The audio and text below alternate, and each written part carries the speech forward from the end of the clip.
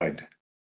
So, following up on the pattern that we've been following, so anyone can start today to talk about your insights and your questions, feedback, learnings from the Karma Yoga first few pages that we are discussing today.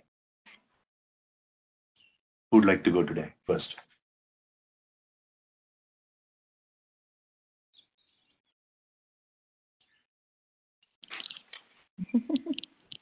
You're a last bench.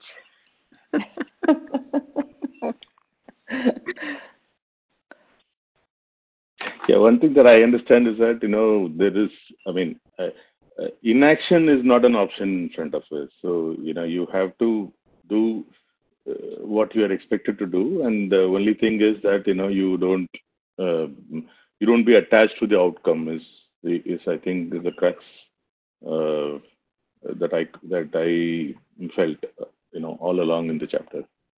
So, like, as Sajana says that, I don't, what if I don't, if I just go and do a finance for this, and I mean, don't talk to anyone, do some tapasya and so on. So that is not an option for us, for any of us too, right? I mean, it has to be, we have to do what we have to do, and the getting attached too much to the outcome is what makes us either happy or unhappy. And if you are able to have this knowledge, yeah, if you're able to have this knowledge, I think it will help us uh, stay in that uh, mode, actually, stay in that state where we are not really affected by the outcome. I know it is not easy, but yeah, that's what should aim for. Yeah, And I think that's well said, and Anu, we'll just take that thread a little bit forward. So the question is, as you were reading through and you got this insight, Sakuba, did you think through as to what could be the way? Yeah, I know it's very difficult and all that, but did you have some ideas about how we can actually achieve this, not being attached to the results? I mean, Uh, no, if I had, well, frankly, I don't have, No, some I think practical I think that insights to that. I think that gets answered in the following pages when it says karma yoga, and and that's right. Satya, what you said is correct, but there's only one small correction, if I may say so, I want to make. Here in the book, in somewhere it also says that there are two ways of living. One is the life of renunciation while seeking knowledge, and the other is life of action while seeking knowledge. So it's not necessary that only action is warranted in all the cases. That's why some of Also the says, realized souls, go ahead, go ahead, go ahead. yeah. So some of the people doing tapasya and sadhus, who have renounced the world, are also seeking knowledge. So here in this case for Arjuna, he being a warrior, action is warranted. So there are various paths. That's what we understand to reach the knowledge, to seek the knowledge. Yeah, but I think it is also true. See, I know that we are not Arjuna from a warrior perspective, but we are definitely not on the other side. I mean, we are not rishis, who can completely renounce everything and do tapasya and so on. So I think I would, if we have to compare ourselves, I think Arjuna comes closer to the scale rather than a rishi, actually. So, I mean, what we do, what we work, I mean, Arjuna may be a warrior and we may be doing other things. And I think from that perspective, I don't think we are ready. I mean, at least I'm not ready, or many of us may not be ready from a complete renunciation perspective. We may reach there at some point, but or may not reach also. But at least from what we do on a daily basis, I think if this can be applied, I think we can also feel, I mean, we can also reach the stage what Krishna is asking Arjuna to do. And if I can just say, I think I agree with that because, on this part where it says, so which mode should we adopt? I don't think it tells you that there's a specific mode. All it says is that if you're already contemplative. So I think, to me, for me, the take home out of this was, I think if you are contemplative, yes, you can start on the path with that, where the ratio of action to contemplation might be higher. I don't know if for me personally, I don't think I can be either only action-oriented or only contemplative. It's a bit of both, because to trigger my action, maybe I need contemplation, and maybe some of my actions have triggered my contemplation, and the other way around too. So I think only then will I be able to go towards it. So I have to kind of, you pull both strings and you move along, or take the support of both as I reach towards figuring out.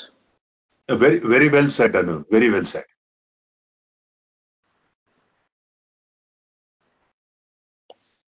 You're on mute, Kishore.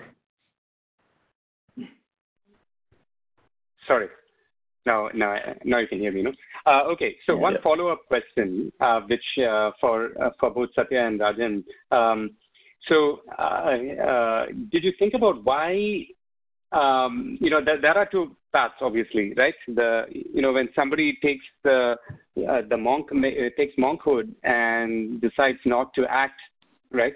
So obviously they are trying to stop any future karma from coming in, but why does Krishna say that is not an option or that's an option for very few, right? Because, and for the vast majority of us, that mean, you don't have to do that to get to the same point. And did you realize why that is the case? Why inaction does not work?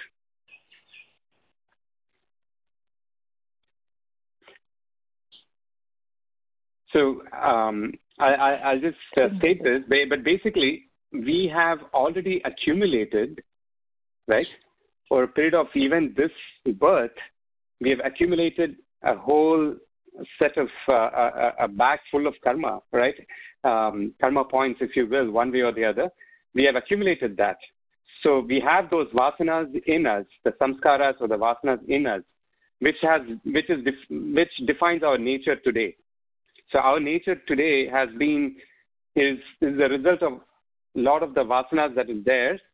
And those vasanas have been accumulated in this birth as well as in previous births, however number of births, right? Those have come in. And then there is only a small portion of that has been fructified to be handled in this birth, right? That is ready to be burnt in this birth, right? So that's what we are going through.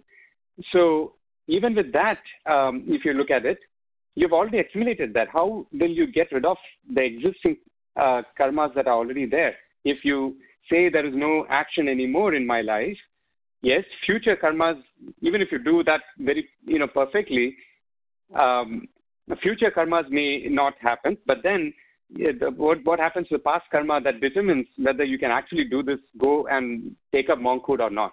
That is going to have a big impact on your ability to stay in monkhood in the first place. So, in other words, for most of us, that may not be an option at all. Are you saying it's like something that Newton's third law of motion, you set something in motion and it keeps on going until you put a brake to it or unless you change course to it? Yeah, in a way, right? So you've already accumulated that. It's in your backpack. So, you may not add more things into the backpack, but what do you do with things that are already there, right? So, and that has an impact on us, right? And that defines our nature today. So, in fact, in the Gita, they talk about how, at least Guruji talks about this when he explains this. He's like, Arjuna is a Kshatriya, and he's ambitious. Obviously, both of them are householders also. So that is also an important point to note here. Krishna is a householder and so is Arjuna, right? So they're not necessarily, and that symbolism doesn't go unnoticed. The fact that they're not. Krishna had 16,000 wives. Exactly. Not one. So that doesn't go unnoticed either, right? I mean, it's for so if you think about it, it's not the only path. Monkhood is not the only path. Even as a householder, it's possible. And he, in fact, encourages Arjuna to do this because, hey, that's your nature. You are a Kshatriya. You cannot stay, you are a leader. You're a born leader. That's your quality. That's your nature. So even if you go into Himalayas and sit there in a cave, you're probably going to figure out how, how to create a union and fight for all the sadhus in the cave there, right? So that's how, because that's your nature. That hasn't been changed.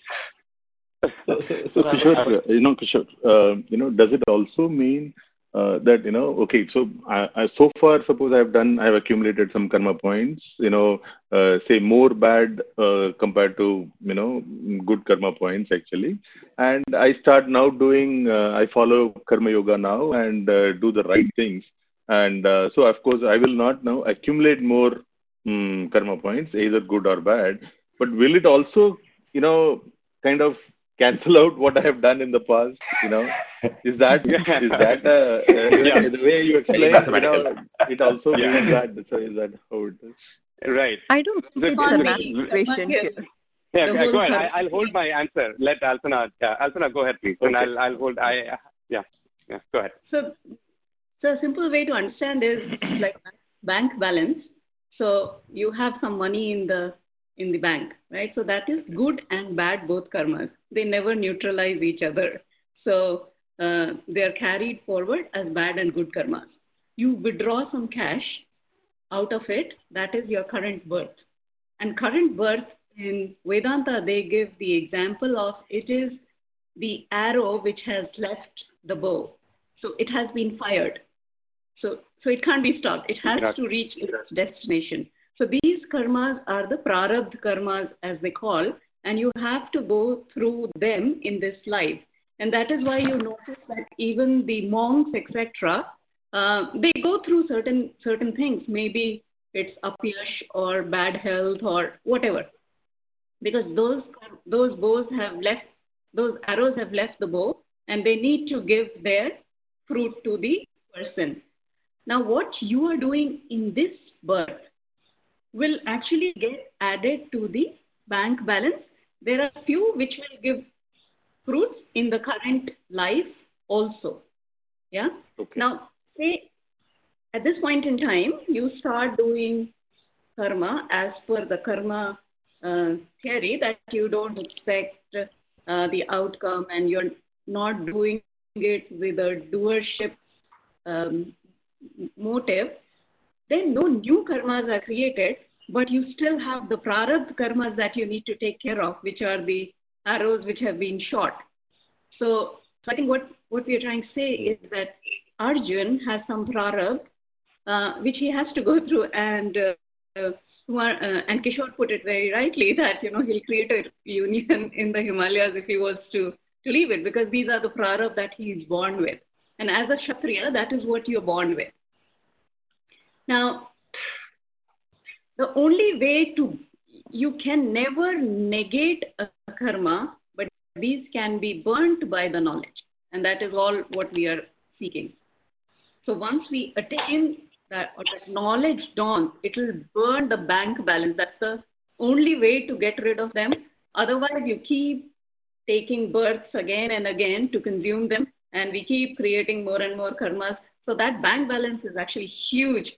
It can't be consumed in even few births if we keep doing karma yoga well. So Alpana, just a question on. Go ahead.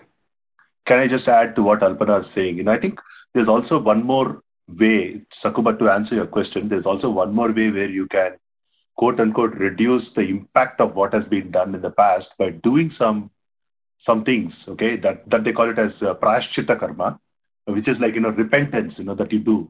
And most of the time, it may be very difficult to do it because, it requires certain techniques that is probably lost in our current generation. But at the same time, there's one technique that works, that apparently works, but you don't know whether it's going to be really impactful or not. That technique is basically, donating your time, donating your knowledge, or donating your money. These are the only ways. Donation is the only way in the current context that we are in, If you do it, if you think that something is impacting you, bothering you, you do that and you pray for it going away. It may go away. It's still no guarantee. So I have a question then. So is karma only a physical action? Because from my way of looking at it, karma can even be from thoughts. You can accumulate or even pay forward from thoughts. So Yes. when I'm trying to say gain or whatever, the good karma can also be good thoughts that might not necessarily influence me, but it could also, my karma can also influence the world or my environment around me. Am I understanding that right? Absolutely. Yeah, even thoughts are karma. Yeah. Okay. It's not Yeah, just a absolutely. physical action. But if you Yeah. think of others' well-being or good this thing, that Yeah. influences them. But if you think, oh, I am doing this, you get the benefit of it and you get good results back. But at the end of it, even you need to come back. I have a question. This is on the lighter side. Okay. Now, is karmic account related only for those who read Gita or who are Hindus? What about the karmic accounts of the leaders that you see in the world, like the leaders of North Korea or maybe China or USA? Trump sleeping. What about their karmic accounts? Who takes care of them, or what do they do? Like, interestingly, our shastras talk about that also. That India is actually a karma bhumi. The rest of the world is bhog bhumi. So you come and bhog. So you get fruits of your actions at most places. So you get some good karmas and you are keeping the benefits staying outside. But they say that in India, you actually have the karma bhumi where you can, what Rajesh was saying. So the karma, all of these karmas are of three types. So one is tivrata, one is tivra, and one is mand. So the mand is meaning it's a weak karma. So that can be overcome. It can be overcome even by your effort. Say you were to lose 100 rupees, you go and earn 10,000 rupees, losing that 100 rupees wouldn't impact you. So you put in the effort to earn more. So the prarabdha that was to lose 100 rupees doesn't really impact you. It's not that it didn't happen, but it happened and it did not impact you.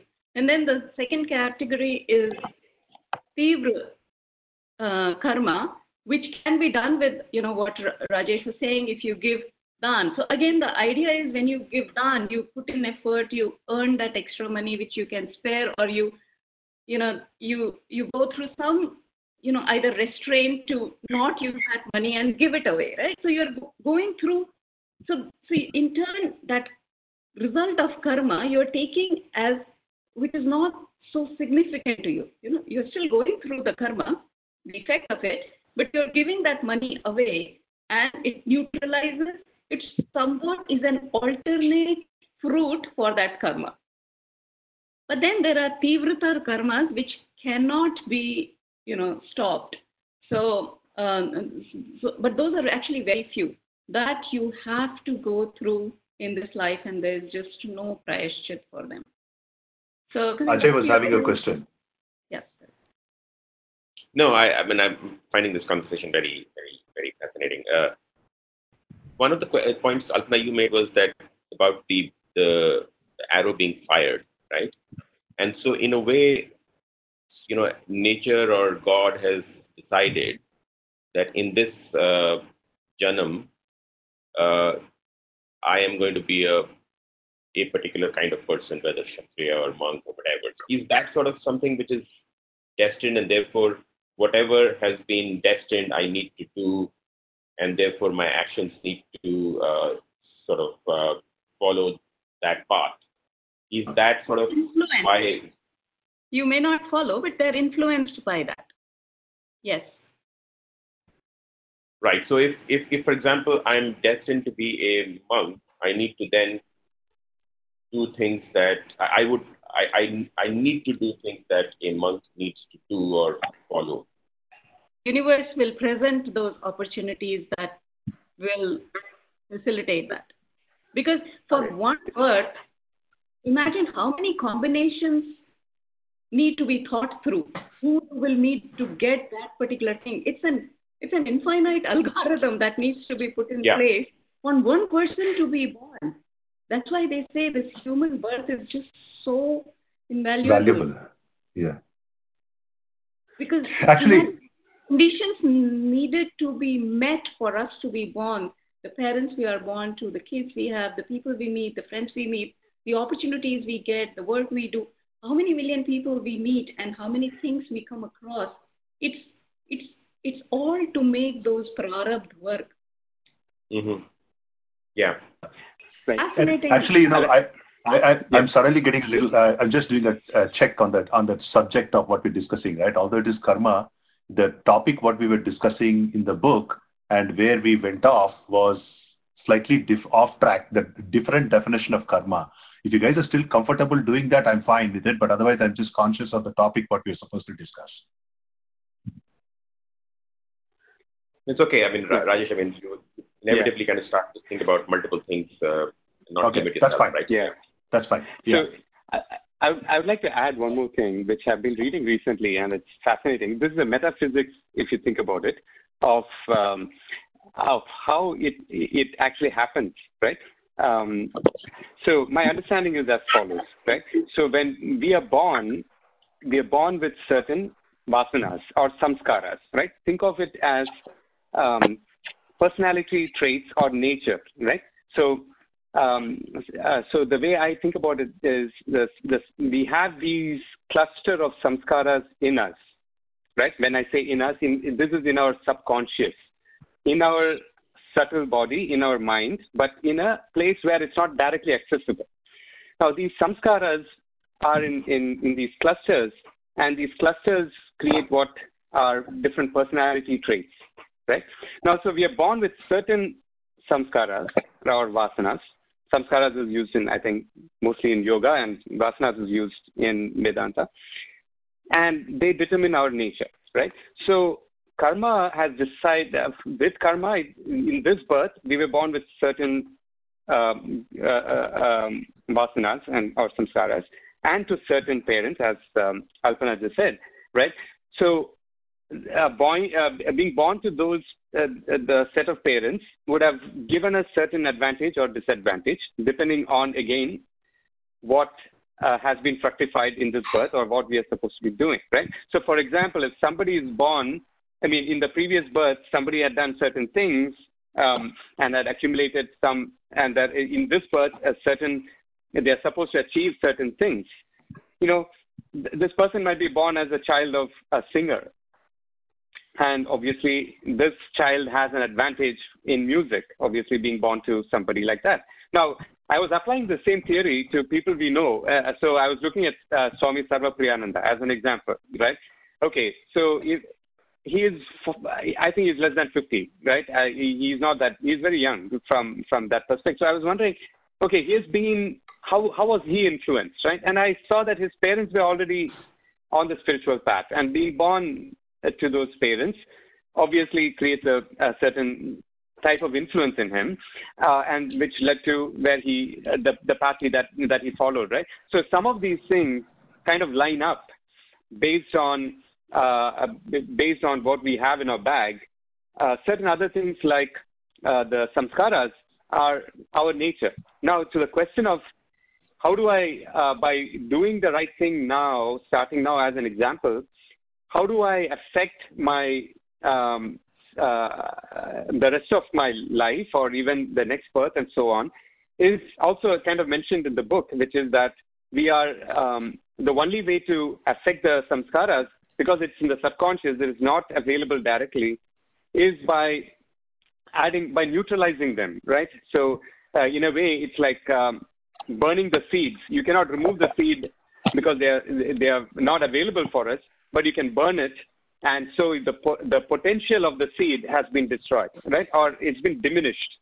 So by this act of karma yoga, it neutralizes some of those seeds by removing its potential. So let's say so that particular nature, personality trait, kind of goes down, And so you can think of these samskaras as being likes or dislikes. So a strong liking becomes a slightly less liking and then goes down a little bit further down. So it is changed in our subconscious. Okay, in terms of the metaphysics, that's kind of how I'm understanding it to be working. Yeah, actually, I can corroborate to what you're saying. Some of you know this. Kishore and Alpana, I think I probably shared this maybe with Sakuba also. There is a place. I'm narrating a personal episode, right? There is a place in Tamil Nadu known as Vaidishwaran Koil. There, Agastya Rishi seemed to have set up. When he moved from north to south, he stayed there because he didn't want Vindhyas to grow taller and all that stuff. That's a different story. So these people, he wrote some palm leaf stories, okay, and he written stories for everybody. So tomorrow if you go there, and if they find quote unquote your leaf, they will be able to tell you your past and all that stuff, and they'll also predict what you are today, what you're likely to become a couple of years later. They'll do that. So in my case, I'll tell you this, okay? They predict. All I had to tell them was give my thumbprint, I think, and my name, okay? They told me what I did in the last few births, okay? What proclivities do I have, right? They never asked me what I was doing. They never asked me who my parents were, nothing, okay? They were able to tell me what proclivities I have. They went to the extent of telling me I was associated like a trader in my past life. I was also associated with being something in the medical profession, either a doctor or a psychiatrist or something like that. And they said that you probably will have this kind of a profession now. The answer was right. I'm in sales. But the most important thing what you guys should know is that they predicted something. This was about 10 years back, what I did. Maybe 10, 12 years back. They predicted that my daughter will have a career in the medical field. My daughter still doesn't know it, but she's actually getting to become a doctor. See, Rakesh, this is the question I was asking a few sessions back, that I want to know what I was, and Alpana said, no, you don't want to know. So I need to know like tomorrow. So no. What I'm saying is, VP, it doesn't make a difference to know. What I'm saying is, I know, but I'm just बांध की तरह निकल गया उसको follow करो अभी. So to me, where you're coming from is very important. Go ahead, Yeah, VP, that's a slightly longer discussion because I'm only telling you only the positive things. What are the negative things I'm not telling you, right? Why do you want to know? No, because see, as we are talking, since we are off topic, it says that you can't change your nature. Maybe that is my nature, that I need to know the past before I can think about the future. Sure, go ahead. So I'll get the address and all that separately from you. Sorry. Don't get attached to the what he says. Sorry. Okay, another thing it is occurring, what about the rituals? Often people say that if you want to, reduce the influence of your previous birth on this life, you should go take a dip in the Ganga Sagar. So what do you all think about it? About that ritual? Taking a dip in the Ganga Sagar to, remove your previous birth karmas. इतना आसान है तो सब लोग कर लेते हैं ना. सब करते हैं ना, इंडिया में तो करते हैं. पाप धुल तो नहीं जाते. It doesn't happen. जाते नहीं है. No, it doesn't. I think it's all a belief. My personal opinion is probably, it's a psychological effect, but feel it works, but you need to be in the right mind doing that. And if you know it all and then take a dip, it will work. Exactly. You have to bow to the Sukshma energy of that Ganga Sagar, and that Sukshma energy, if you can connect to, will help the knowledge dawn. So these things help, but they're not just the physical activity. If done as a physical activity, no, it has no impact. But otherwise, it does. These are very deep. I mean, all all these devas that we call. Ganga is not the river that is flowing. It is the power behind, which flows from Brahma. It's there in the whole Brahma Ganga, we call it, right? So it is that power when you bow to, that it will cleanse your karma. It will cleanse your mind. It will settle down your mind. It's far deeper than we can even comprehend.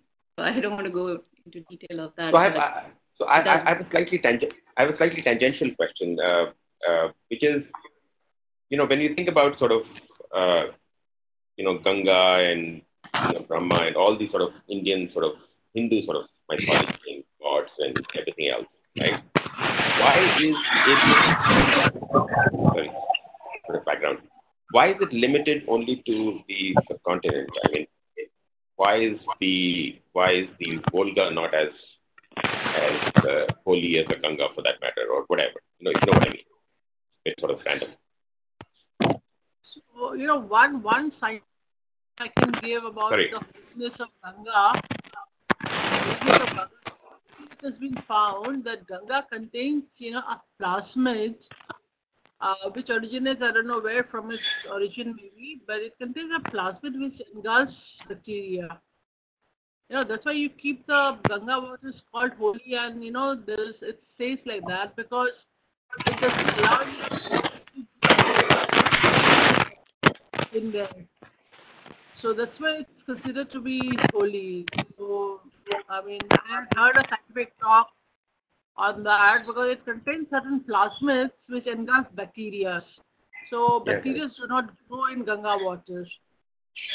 So my question, guys, was slightly. It's considered holy because it lives perpetually. Bacteria doesn't grow in Ganga waters, so it lives perpetually, and that was probably one of the reasons why it was called a holy water. Other waters, maybe after some time, bacteria will grow or it'll get spoiled, it'll get foul. I get that. My question was slightly different, which is that why is it that in the Gita or in our holy books, I'm trying to paraphrase it differently or rephrase it really, which is why is it that in our sort of holy books is that the earth or is limited to sort of the subcontinent, and why doesn't it extend beyond? It's something like a question which comes to my mind often, that why is actually very sort of limited geographically. Ajay, I read this somewhere. I think I forwarded that book to somebody. I think maybe VP Rajesh or Vivek Mittal. I don't know. Actually, there's a lot of noise. I don't know if is it me or you guys are also hearing it. No, it is from I think VP's line. Looks like because that's what is now. His face keeps coming up. His line keeps coming up. Yeah, VP, can you just mute yourself? Thank you. Yeah. So for example, I heard that it's not that the other rivers or oceans are not mentioned in our scriptures as holy or not. Right? For example, I heard that the west coast of the U.S. right, there used to be a rishi who lived here called Kapila Rishi, and that's why this place is supposedly called California over a period of time. Okay. So it's not that it was not the case. A lot of saints have moved from India to spread the message across and all that. But what has happened is that the entire science behind understanding what is this entire world and what is the reality behind the entire world and how we should relate to the entire world, that science came from the Indian subcontinent, from the thinkers, from the rishis, from the seers there. Okay, and they sort of started using examples that people in that particular area can understand relevantly. Right? It's not that it's impossible for anybody to say just because we have different oceans with different names. If someone says that these oceans are not connected, I think that would be a very foolish answer. Do you agree to that? No, I agree with that. I'm sorry, I think that was the wrong way to ask the question. My question was more around the fact that for some reason our scriptures only mention, or we only go as far as, for example, Sri Lanka for that. You know what I mean, right? Or the Himalayas, right? But there is a whole world outside which gets doesn't get mentioned, right? Maybe and the question is that is it that civilization was only in that area in that region at that time, or Maybe. and maybe, I don't know, and you think about sort of the fact that there were civilizations other than sort of in our part of the world. So just something which which comes to mind. It's unrelated topic. Sorry, I'm digressing here, but just a thought which I heard. The way I think about it is, at that time there was a lot of importance given to this. Just like Industrial Revolution in Europe, or the cluster of artists and others during that time in Europe. In the same way, there were a lot of people who were focused on this. There was importance given to this, right? To understand the whole science behind what eventually became Vedanta and yoga, right? So from that perspective, I think they would have used examples from around them, right, where they were, and to the people that were listening to that. That's how at least I see it. I also believe. No, carry on, Kishore. No. I was just saying that the question about how to negate the karmas and things like that. I think going to Ganga or all these places may have an impact, as Alpna says. But then I think when there is an even better option that's provided to us, which is in terms of how we do our work and what is the right attitude towards everything that we do, even normally, right? We don't have to change anything that we do, but change only the attitude with which we do it and the attitude with which we receive the results of it. When that can be understood, we don't have to go to Ganga or anywhere else to actually do this, because we are just changing it in our own selves. So why not just do that? And not just do that, why not put our efforts into that versus figuring out, okay, now I need to go and do this particular thing and this particular ritual. I don't know if it's going to work. Did I do it correctly, or whatever it may be? When I can practice this over a period of time and give it that time for that to have an impact on me, right? On my nature. So when that is available, why not I put my time towards that? That's the question.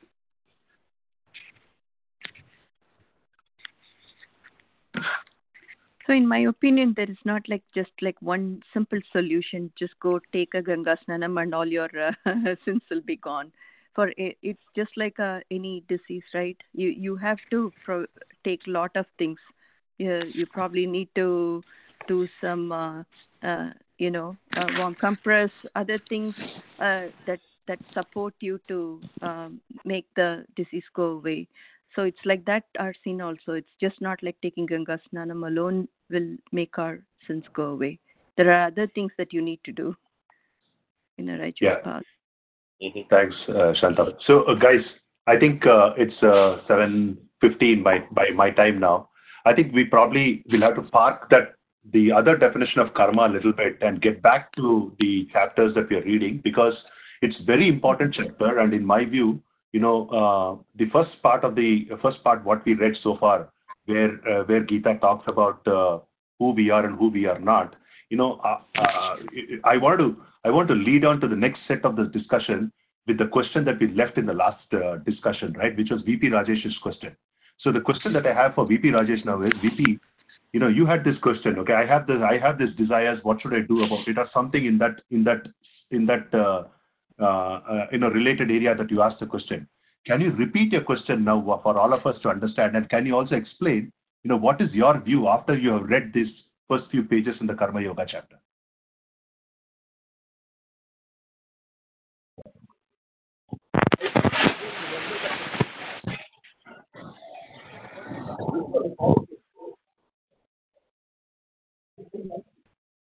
Can't hear you, VP.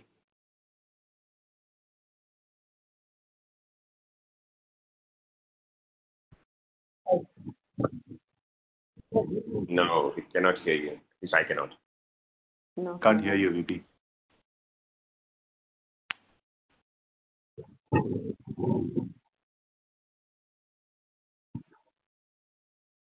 No, that's good.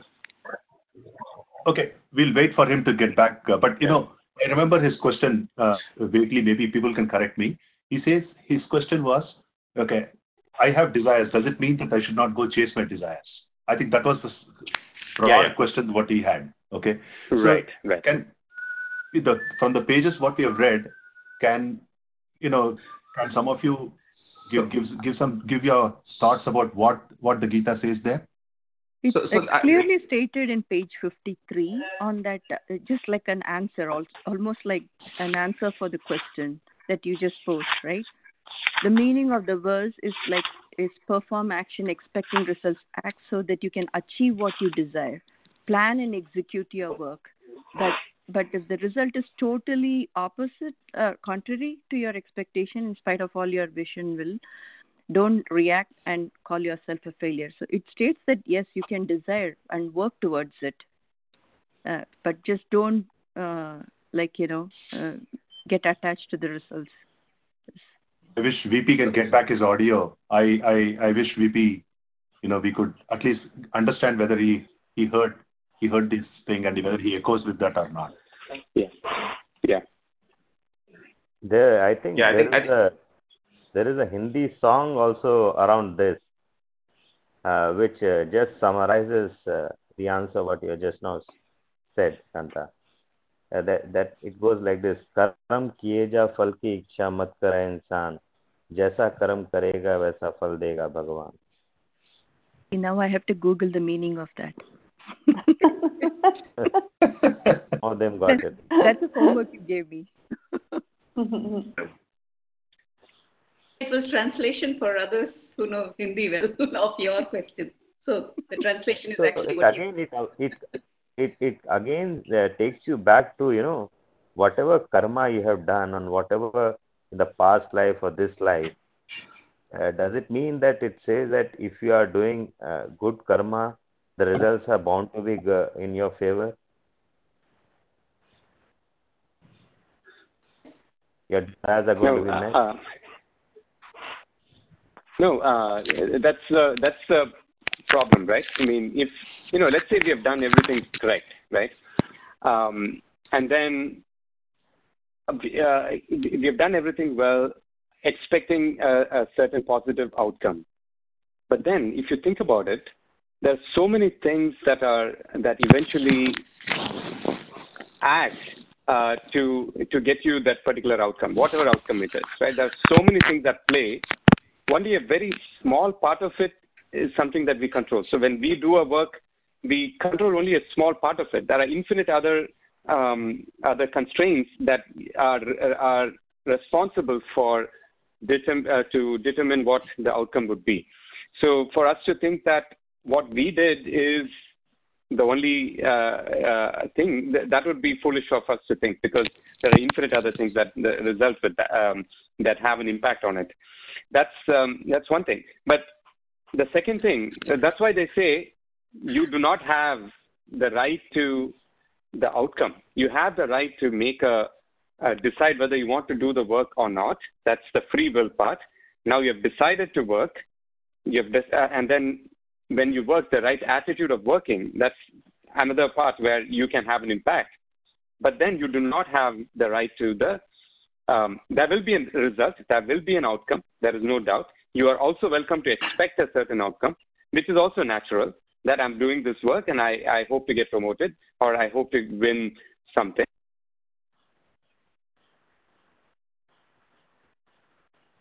Hear me? I can't. Lost your audio. I lost your audio for sure. Hold on. Yeah, we got you back on. Yeah.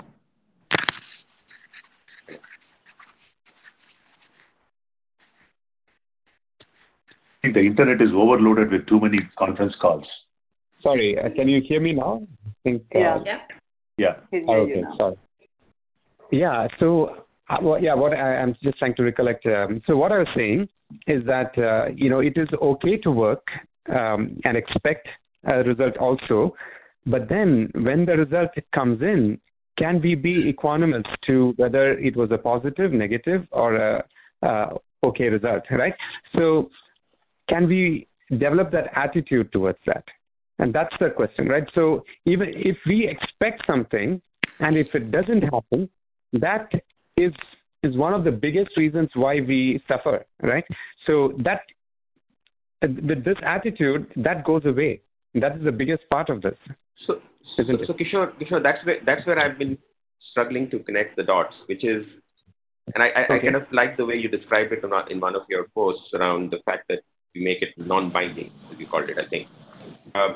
Yeah. The thing that I can't sort of connect is that it's fine to do action, to do your karma, but if you're almost, I mean, I think it's the wrong word, but if you're non-binding or indifferent to the outcome, right? Indifferent is the wrong word, I think. But if you don't have that sort of, the desire sort of weakens. Not affected by the results, you can say that. Yeah, not being affected by the failure or success, doesn't it kind of dilute or kind of, the desire becomes, I mean, when you have a desire, you have like an outcome in mind, right? And if the outcome doesn't matter, right. how do you kind of connect that dot, if you know what I mean? We are not saying the outcome should not matter. That's not what we are saying. We are saying accept the outcome that comes. You say, for example, okay, see, then if you go with the argument, what you're saying, Ajay, chances are, it happened with me. That's why I'm telling you this. I set low expectations of myself because I misunderstood what is Karma Yoga. Okay? And when I suddenly realized I was achieving much more because I set my low expectations, then I was wondering what the heck was wrong. Then I understood it. I'm saying no need to set low expectations. If you want to, let's say, take a company public, if that is your goal, set that expectation. Okay, but what I'm saying is accept what it comes. Let's say that tomorrow, before you go public, it becomes bought over by somebody. Okay, and maybe for whatever reason, okay, if you could be happy, you could be sad. That's a different topic. But the point is, you have to accept that, or it could just happen that it did not happen at all, despite your best efforts, right? The point is, the idea that you're saying is, nobody is saying, this is a differentiation that Ajay, that we need to make, right? Nobody is saying don't set the goal, okay? Don't set you have to set your goal, and you have to set it high, because you got to exercise that. You got to exercise that ability to do it. But where we fail to do it is, if it does not happen, okay, can we accept it? For example, take the case, okay? Tomorrow, if your kid doesn't get to something what you want them to do, okay, you're deliberately using the word, okay, what would be your attitude? Your attitude would be acceptance, or your attitude would be that, nahi yaar, this did not work out, and then you get frustrated. What would be your attitude?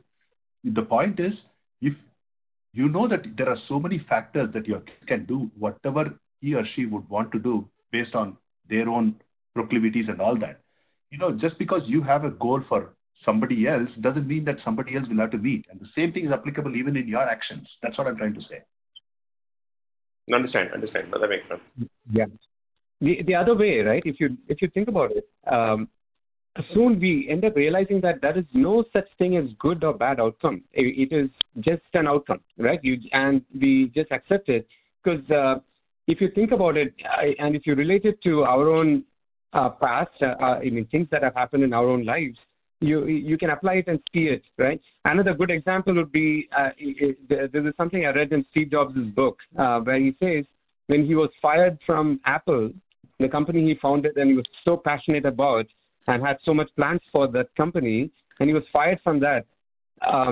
He writes that was, at that time, it seemed like his life was about to end, and it didn't make any sense to live anymore. And he was completely distraught and destroyed, in fact, right? But then in the Stanford commencement speech, if you look it up, he talks about how he talks about connecting the dots, and then he says that that was the best thing that has ever happened in his life. Why? Because eventually, once he went through that problem of, this is the worst thing and all that, he realized that he was free now.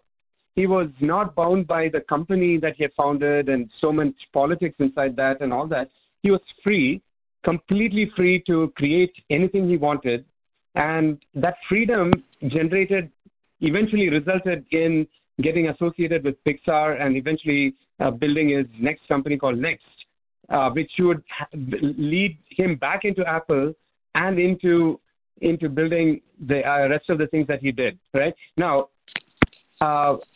one thing to take away from that is there is nothing good or bad. The outcome is just an outcome, and we completely accept it. That's one. And because we do not know if that outcome is going to be good or bad in future, only when we look back at this outcome are we going to connect the dots and say, at that time I felt it was bad, but then it was the best thing to have happened, right? How many times has it happened to our own lives, if you think about it? Kishore, you're absolutely correct, and I think that's a good example. The point I'm making is that you have a desire, you want a certain outcome, right?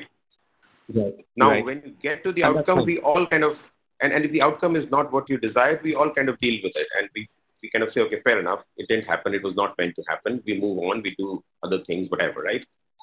But, it goes back to the point, not having desires, and I'm saying, you've got to have the desire, you've got to want the outcome. If I don't want the Olympic gold, I will not win it.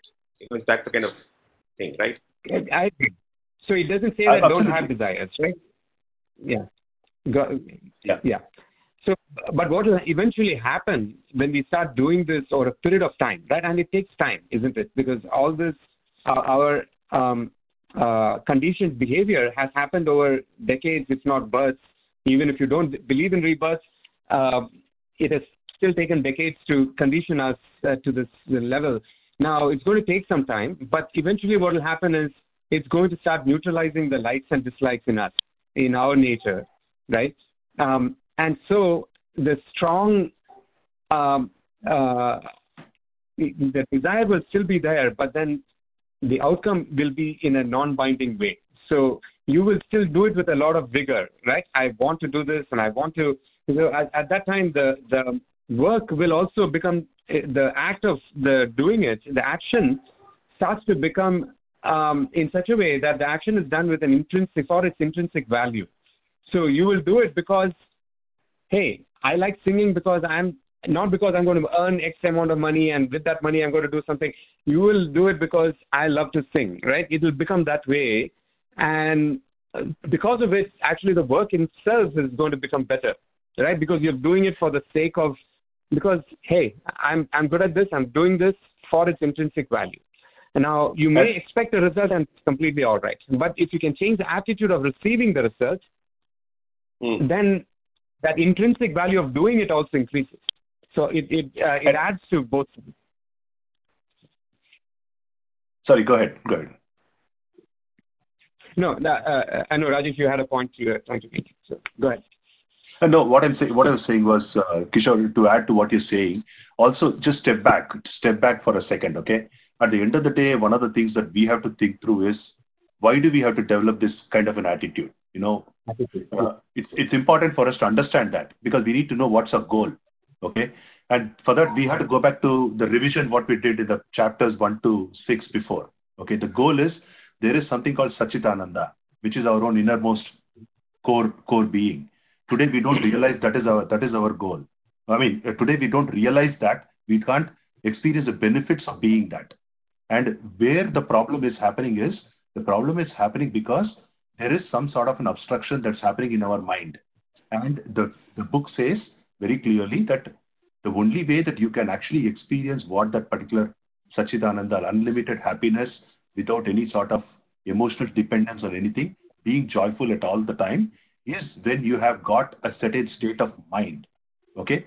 And it says clearly that for you to develop cultivating that certain state of mind, the first step that you need to do is not to bring your likes and dislikes into anything that you do, because then it becomes subjective interpretation of what you're doing or what the external world is. Yeah. Okay. Right. So the in the same vein, the Karma Yoga is often referred to as the first step towards purification of the mind, right? At least that's how they put it. because again, if you take the metaphor of a lake, there are two things that we need to do. One is to purify the water, and second is to still the surface of the lake, right? And then the reflection of the moon on the lake is a really good reflection, right? So there are two things that we need to do here. One is purification of the mind, and two is stillness of the mind, right? So reduces the waves on the surface. And why are we doing this? Why are we doing this? Is because then the mind is pure enough and still, hence can reflect the self, right? Can be a good surface for the self to get reflected on it, right? Just like the surface of the lake can reflect the moon and show the moon as without any distortion. In the same way, the mind can reflect the self, and since the nature of self is happiness, right? The nature, like if you say Satchida Ananda, the third part of it is happiness. So that happiness that comes from self, which is the real nature, is able to reflect in our mind more clearly.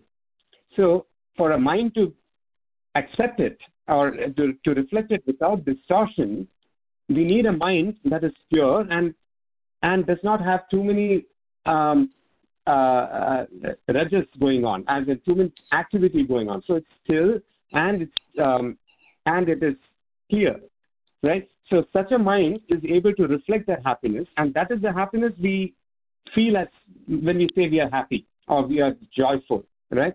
So if your mind is permanently in that state, it's going to reflect the self permanently, and it could lead to lasting happiness.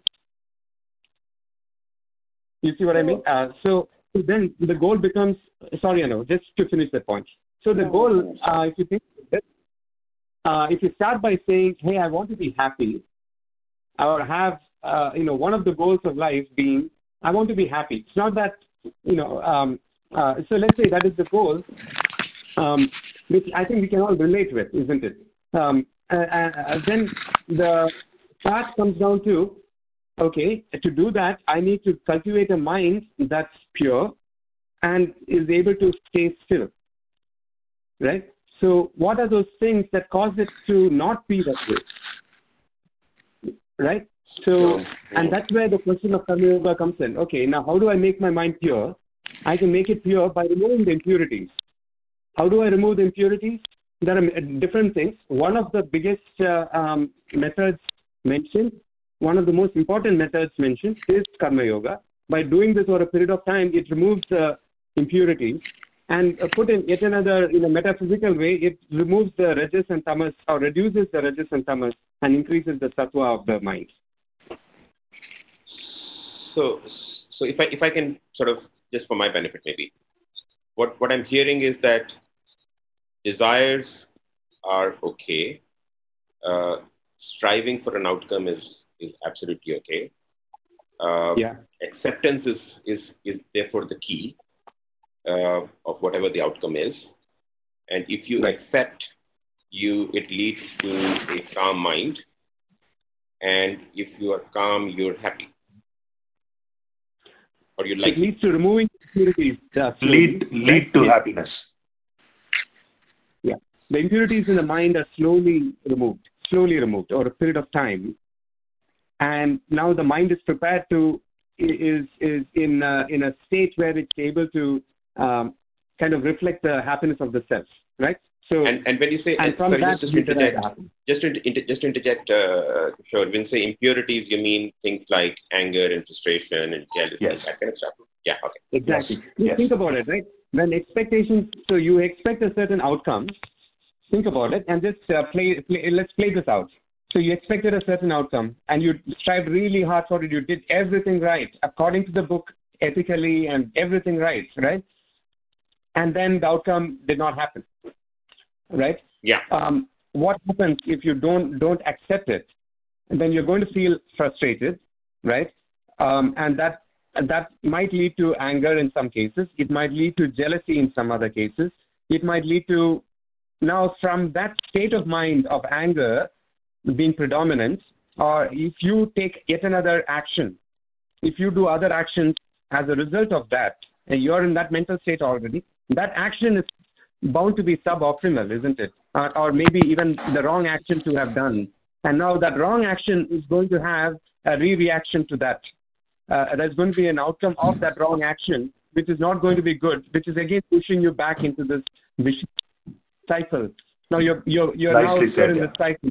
You're trying to break that cycle in both ends, one on the expectation side and one in the action side.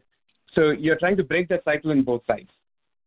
Yeah, time out. Anu, you had a question, and after that we probably will. No. It kind of got covered in the discussion that. Sorry, Okay. sorry, Anu. Okay. Sorry. Yeah. No, totally fine. Yeah. Okay. Go, Sonali. Sorry, I'm just being conscious of the time, so I'm just trying to moderate it, bring it to a logical point, and we can, call it a day and go for the next week. I just have a different question, like with regards to wrong action and good action. Like it's like this thing, what your action is wrong or is good or bad. Is this something that our shastras like install a fear in your mind? That's why you don't do, because this concept is not there in rest of the world. So that's how, like the British Empire was a conqueror. It went and ruled all over the world. Whereas Indian kings, although they were very powerful and mighty, but they did not go and conquer the other worlds because that fear, is there or was there. That's how we were not so, we did not expand our empire, or that's how we did not, spread out. Like the way other religions have spread, Christianity and Islam, but Hinduism did not, stay restricted to this continent. It's because of the fear that was, built in among the people, and that fear of good action and wrong, bad action kind of prevents you from going and conquering, or had prevents us going and conquering. Or even now, we have the policy of not to attack first, like not to be, be the first to attack. So that kind of prevents us sometimes from getting, taking advantage of, or by rest of the world, or being subdued by rest of the world. Sonali, maybe we were very well about contented. We were Huh? contented and we didn't have to go and search for other things. Our country had all the resources and we were very contented with what we have. Perhaps that. I think the energies were spent in a different direction. Energy was not spent outside. Energy was spent inside. Yeah. But for others, Yes. so the world comes and uses your resources. The British came and we were so content. Time out. That's a different topic, different discussion that we will have to do that then. Yeah. That's going really, really off our discussions now. Okay. So just making sure. VP, are you still back on the audio or no? Let me see. You hear me? A little bit, yeah. Little bit better. Yes.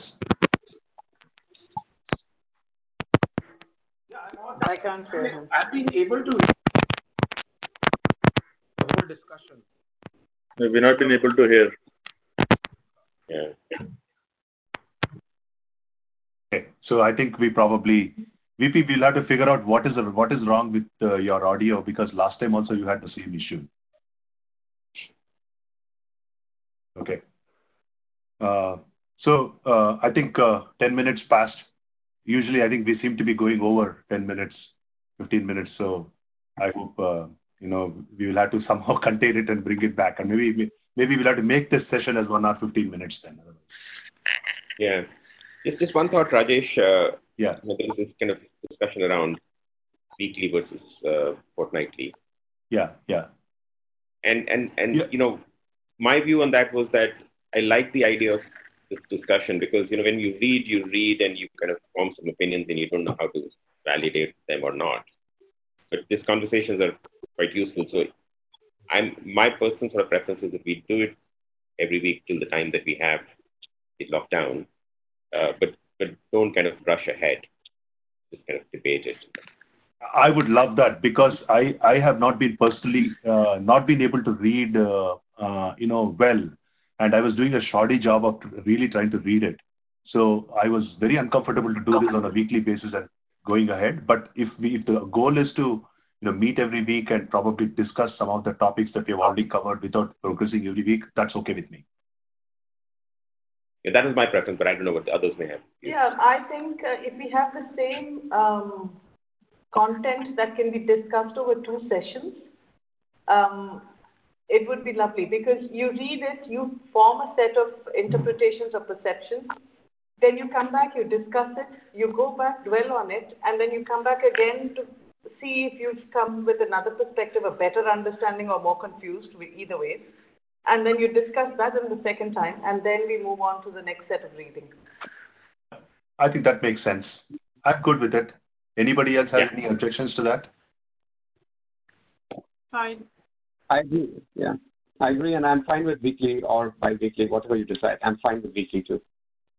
Okay. I'm good as long as Zoom is and WebEx works here. So I suppose that will be till the end of this whole COVID thing, and then after that we'll see what happens. Yeah, absolutely. Absolutely. Okay. So next week we will meet at the same time, but we will not read any more pages in the Karma Yoga chapter of the book. We will wait till here. But I feel that, we probably have, listening to some of the discussions what we've had, especially the interesting questions what Ajay had, and VP, we missed the question what he asked in the previous discussion. I feel that we need to understand Karma Yoga a little bit more, the way that it's been explained. So let's mull over this a little bit. I hope you guys don't mind on that. Yeah, agree. If you can jot down your thoughts and post, that would be very good. That'll be useful. The insights tab is still open, not populated by all the 13 people in here, other than a couple of people. Please take this opportunity to write in your insights. Now you got some extra pages to write insight as well.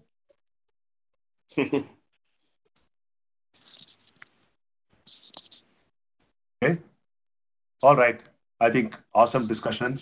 Let's conclude with our prayer as usual. Om